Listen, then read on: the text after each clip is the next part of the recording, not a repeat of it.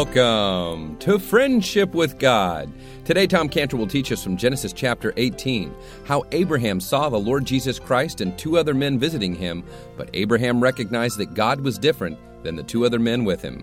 This message is available for free download at friendshipwithgod.org. That's friendshipwithgod.org, or on iTunes by searching for the Friendship with God podcast. Now, are you interested in learning more about the Jewish people, their past, their present, their future? And how about more about the Lord Jesus Christ, or even from the Old Testament, more about the life of Joseph? Well, Tom Cantor's written a wonderful book, and it's about the life of Joseph. It's entitled Understanding the Jewish Messiah and the History and the Future of the Jewish People Through the Life of Joseph. Now, this parallels the life of the Jewish people, the life of Joseph, and even the life of the Lord Jesus Christ. It shows the hope, the pain, the trials, the suffering, and the exaltation of Joseph, the Jewish people, and the Lord Jesus Christ. It's an amazing book, and we need your support for the Friendship with God radio program. So we're offering this book as our resource this month, and it's an opportunity for you to get an amazing Bible study book on the life of Joseph, the Lord Jesus Christ, and the Jewish people. So for your donation and support of $20 or more, we'll send you this book today. Now, you can call us now or after the program at 800-247-3051. That's 800-247-3051. 800-247-3051. You can also go online to friendshipwithgod.org, click on our resources and Tom Cantor's materials. You can order it through our online bookstore at friendshipwithgod.org or 800-247-3051. Now here's Tom Cantor teaching us how Abraham saw the difference between God and the two other men that were with him in the plains of Mamre in Genesis chapter 18. Here's Tom Cantor. So if you'd like to turn your Bibles to Genesis chapter 18, we'll get ready to start. Let's look to God in prayer. Father, thank you so much for your presence here with us this morning. That's what we count the best of all. That's what we really want, is you to be here, Lord. And as we open your word, as we study, visit every heart, we pray in Jesus' name. Amen. Genesis 18, verse 1. And the Lord appeared unto him in the plains of Mamre, and he sat in the tent door in the heat of the day. And he lifted up his eyes and looked, and lo, 3 men stood by him. And when he saw them, he ran to meet them from the tent door and bowed himself toward the ground, and said, My Lord, if now I have found favor in thy sight, pass not away, I pray thee, from thy servant. Let a little water, I pray thee, be fetched, and wash your feet, rest yourselves under the tree, and I will fetch a morsel of bread, and comfort you your hearts. After that you shall pass on, for therefore are ye come to your servant. And they said, So do, as thou hast said. And Abraham hastened into the tent unto Sarah, and said, Make ready quickly 3 measures of fine meal, knead it, make cakes upon the hearth. And Abraham ran unto the herd, and fetched a calf, tender and good, and gave it unto a young man. And he hasted to dress it. And he took butter and milk and the calf which he had dressed, and set it before them. And he stood by under the tree, and they did eat. And they said unto him, Where is Sarah thy wife? And he said, Behold, in the tent. And he said, I will certainly return unto thee according to the time of life. And lo, Sarah thy wife shall have a son. And Sarah heard it in the tent door which was behind him. All right, now, in our last study, we came to this chapter 18, which is a chapter that's really summarized, as we saw, by the first words in verse 1, which says, And the Lord appeared unto him. Those words, and the Lord appeared unto him, they say so much, because what we have here is really a wonderful history of how God appeared to Abraham. See, on the one hand, we can look at this chapter and we can say, and the Lord appeared to him. Okay, so what comes next? And then we miss the significance of it all. And so, or we can look at this chapter and start it off and say, there's so much meaning in those words that we actually can see in this chapter a certain pattern emerge for us. Not only how the Lord appeared to Abraham, but how the Lord appeared to us, so to speak, and how he appears, so to speak, to everyone. So when we read these words, and the Lord appeared unto him, we're looking for a great pattern here. And so we look carefully at what's said in this and we say, where's this all-important pattern? Because what we have in verse 1 is a description of what we're going to see, and we read in verse 1 and we read it like this. This is going to be a history of how the Lord appeared to Abraham. And that's how we're going to see the first part of this chapter. Not just a history. A history, yes, it's a history, but it's more of a historical pattern of what happens when the Lord appears to a man. Now notice in verse 2 how it says, and he lifted up his eyes and looked, and lo, 3 men stood by him, and when he saw them, he ran to meet them. See those words? He lifted up his eyes and looked. Those are very significant because they show us something about the heart of Abraham, something about the spirit of Abraham. Abraham was a man with a heart who was actively looking. Abraham was a man who had a spirit that was searching. He looked. He saw a man, actually. He saw one man among 3 men. He saw 3 men, but we're going to see that he really saw one man among 3. So this is a history of verse 1. The Lord appeared unto Abraham, and the first thing that we see is Abraham looking, and he sees a man. But notice carefully the words of verse 2, where he saw them. Very important. It says, when he saw them, because those words, when he saw them, they mark a great change, a very important change. Again, this is a history of the Lord appearing to Abraham. And so this is how it happened when the Lord appeared to Abraham. He lifted up his eyes and looked. There was something in Abraham that was driving Abraham to look for God. There was something in Abraham that caused Abraham, so to speak, to step out of his own skin and lift up his eyes and look. And just as it was with Abraham, so it is with anyone who finds God, anyone who the Lord appears to, so to speak. It starts with something in that person that drives him not to be satisfied with life.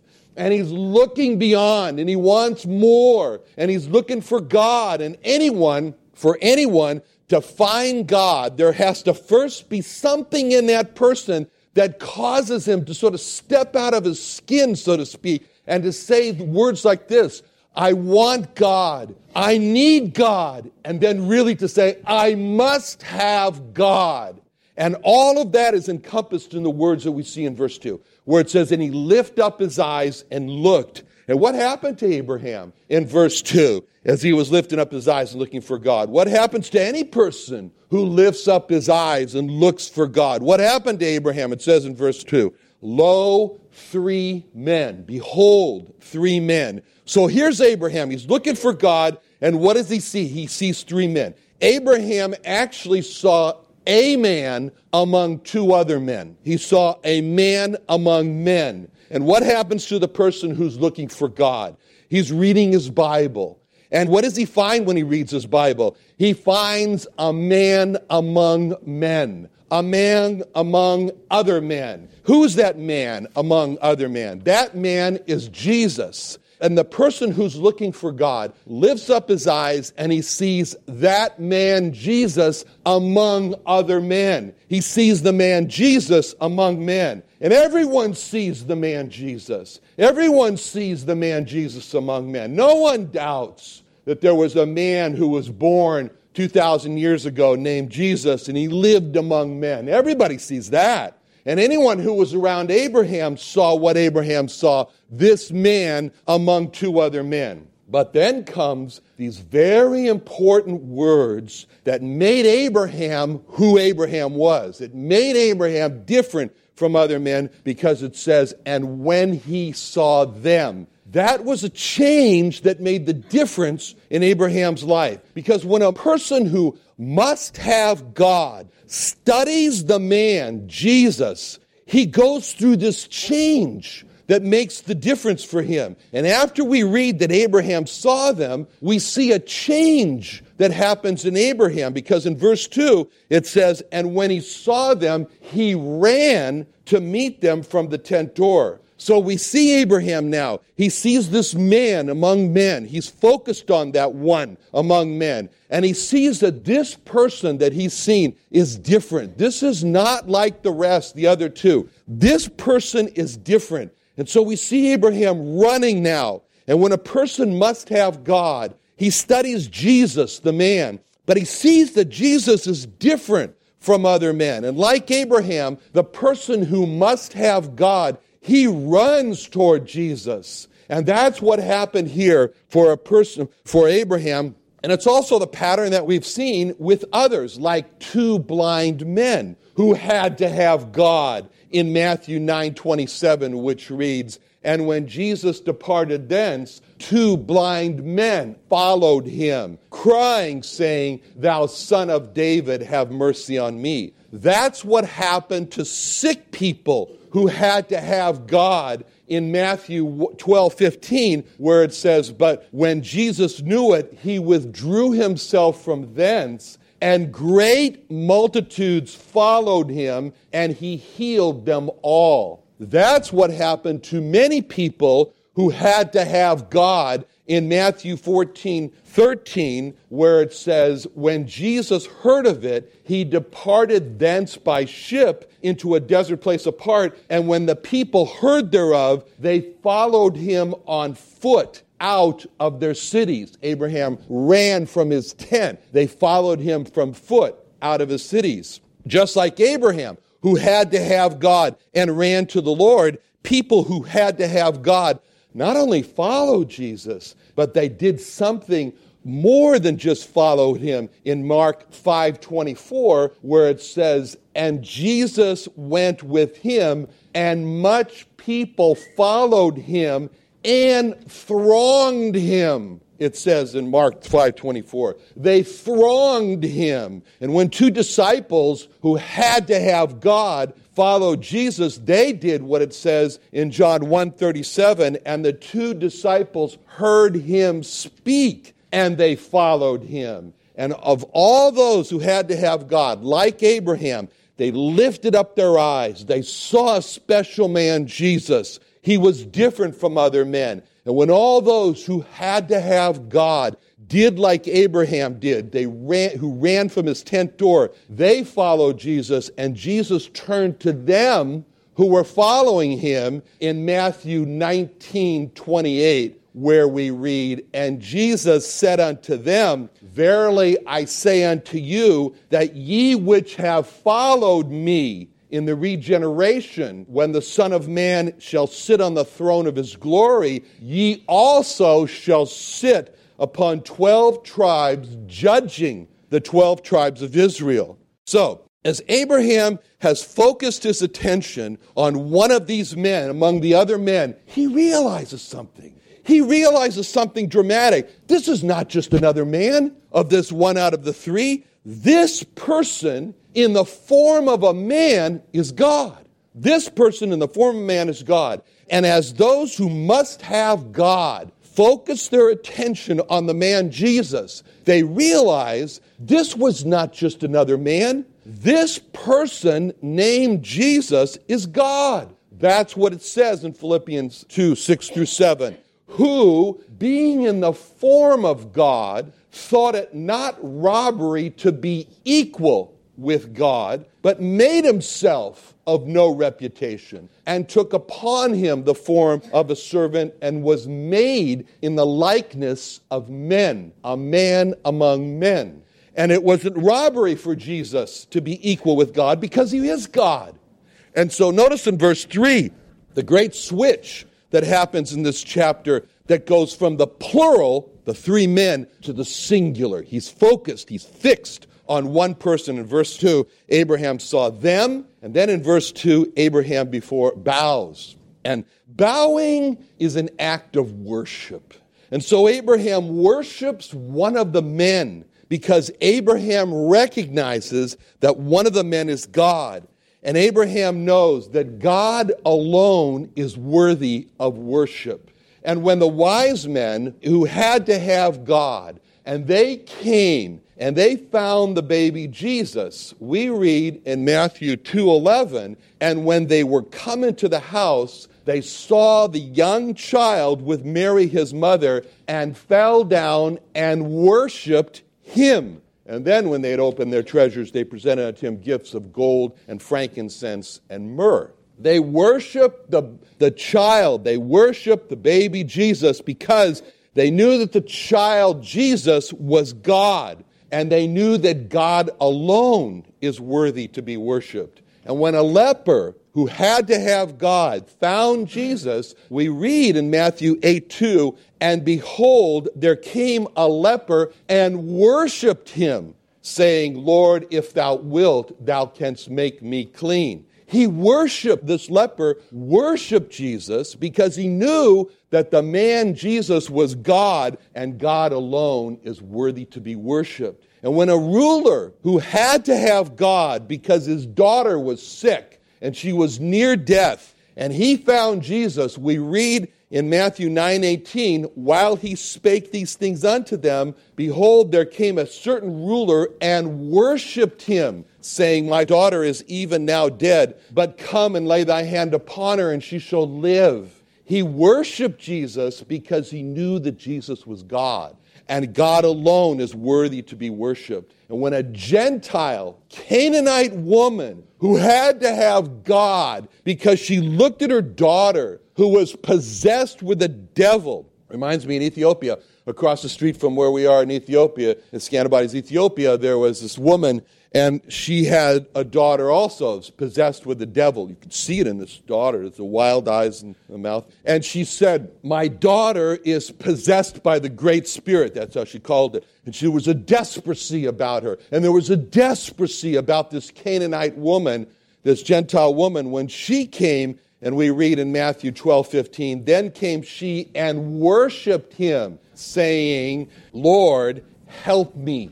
The best prayer that any of us can pray. Lord, help me. And she worshiped Jesus because she knew that Jesus was God, and she knew that only God is worthy to be worshiped. And when a man who was born blind, and he had to have God, and he was healed by Jesus, and he was cast out of the Jewish synagogue for that. He was cast out of the Jewish synagogue for honoring Jesus. And he was asked by Jesus, do you believe on the Son of God? And we read in John 9:35-38, Jesus heard that he had been cast him out. And when he had found him, he said unto him, dost thou believe on the Son of God? He answered and said, who is he, Lord, that I might believe on him? And Jesus said unto him, thou hast both seen him, and it's he that talketh with thee. And he said, Lord, I believe. And he worshiped him.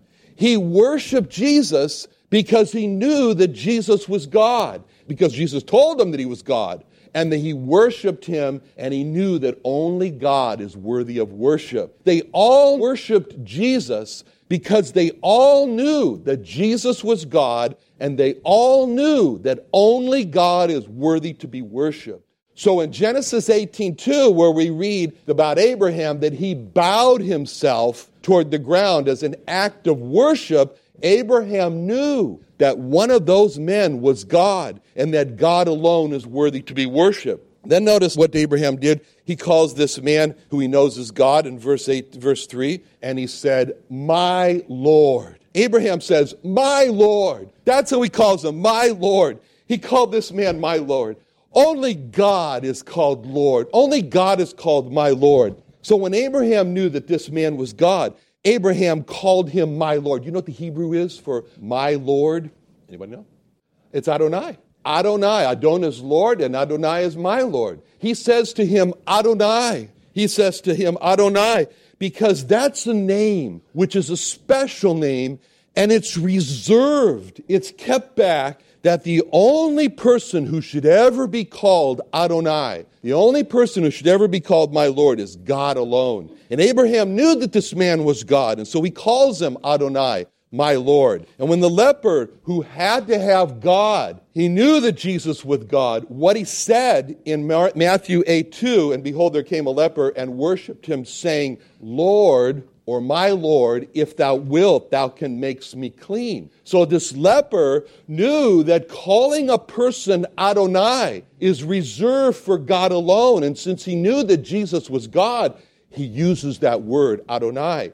And when a Roman centurion who had to have God because his servant, he watched his servant and felt absolutely helpless as his servant went through grand mals of epilepsy. And he knew that Jesus was God. And he says to him in Matthew 8:5-6, when Jesus was entered into Capernaum, there came unto him a centurion beseeching him and saying, Lord, and saying, Adonai, my servant lieth at home sick of the palsy, grievously tormented. That centurion knew that calling a person that reserved name, Adonai, is for God alone. And since he knew that Jesus was God, he uses that name, Adonai. And the disciples who are on the verge of dying at sea because they're in the midst of a big storm, and they knew that Jesus was God, they wake him up in Matthew 8:25, and his disciples came to him and awoke him, saying, Lord, save us. That's another good prayer. Help us and save us. Both are good prayers.